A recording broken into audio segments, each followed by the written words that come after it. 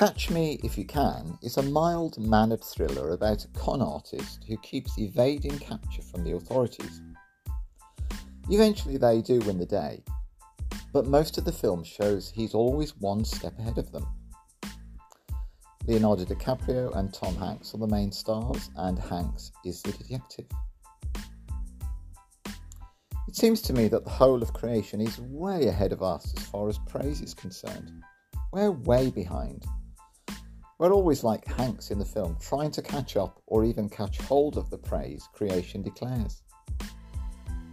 And there's no embarrassment here, no hesitation there. The sun rises each day and sings praise, the wind blows with breathless wonder, the different creatures make their distinctive sounds in praise spontaneously, naturally. The newly born babbles joyfully at the sight of its parent's face. The cock crows and the ocean waves roar.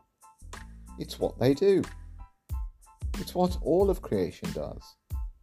Sings praise to its majestic creator.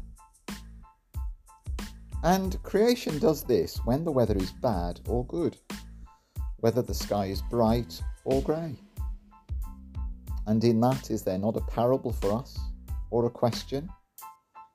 Is our praise only for good days, bright, sunny days? Not so creation. Creation was made to praise, and so were we. We're less human if we don't, and less trusting in our Saviour. "Hurry up," said Mom. "You're always lagging behind. Get a move on. Pick your feet up." Why not we do that with praise, and try at least to catch creation up as it makes a loud, joyful noise 24/7.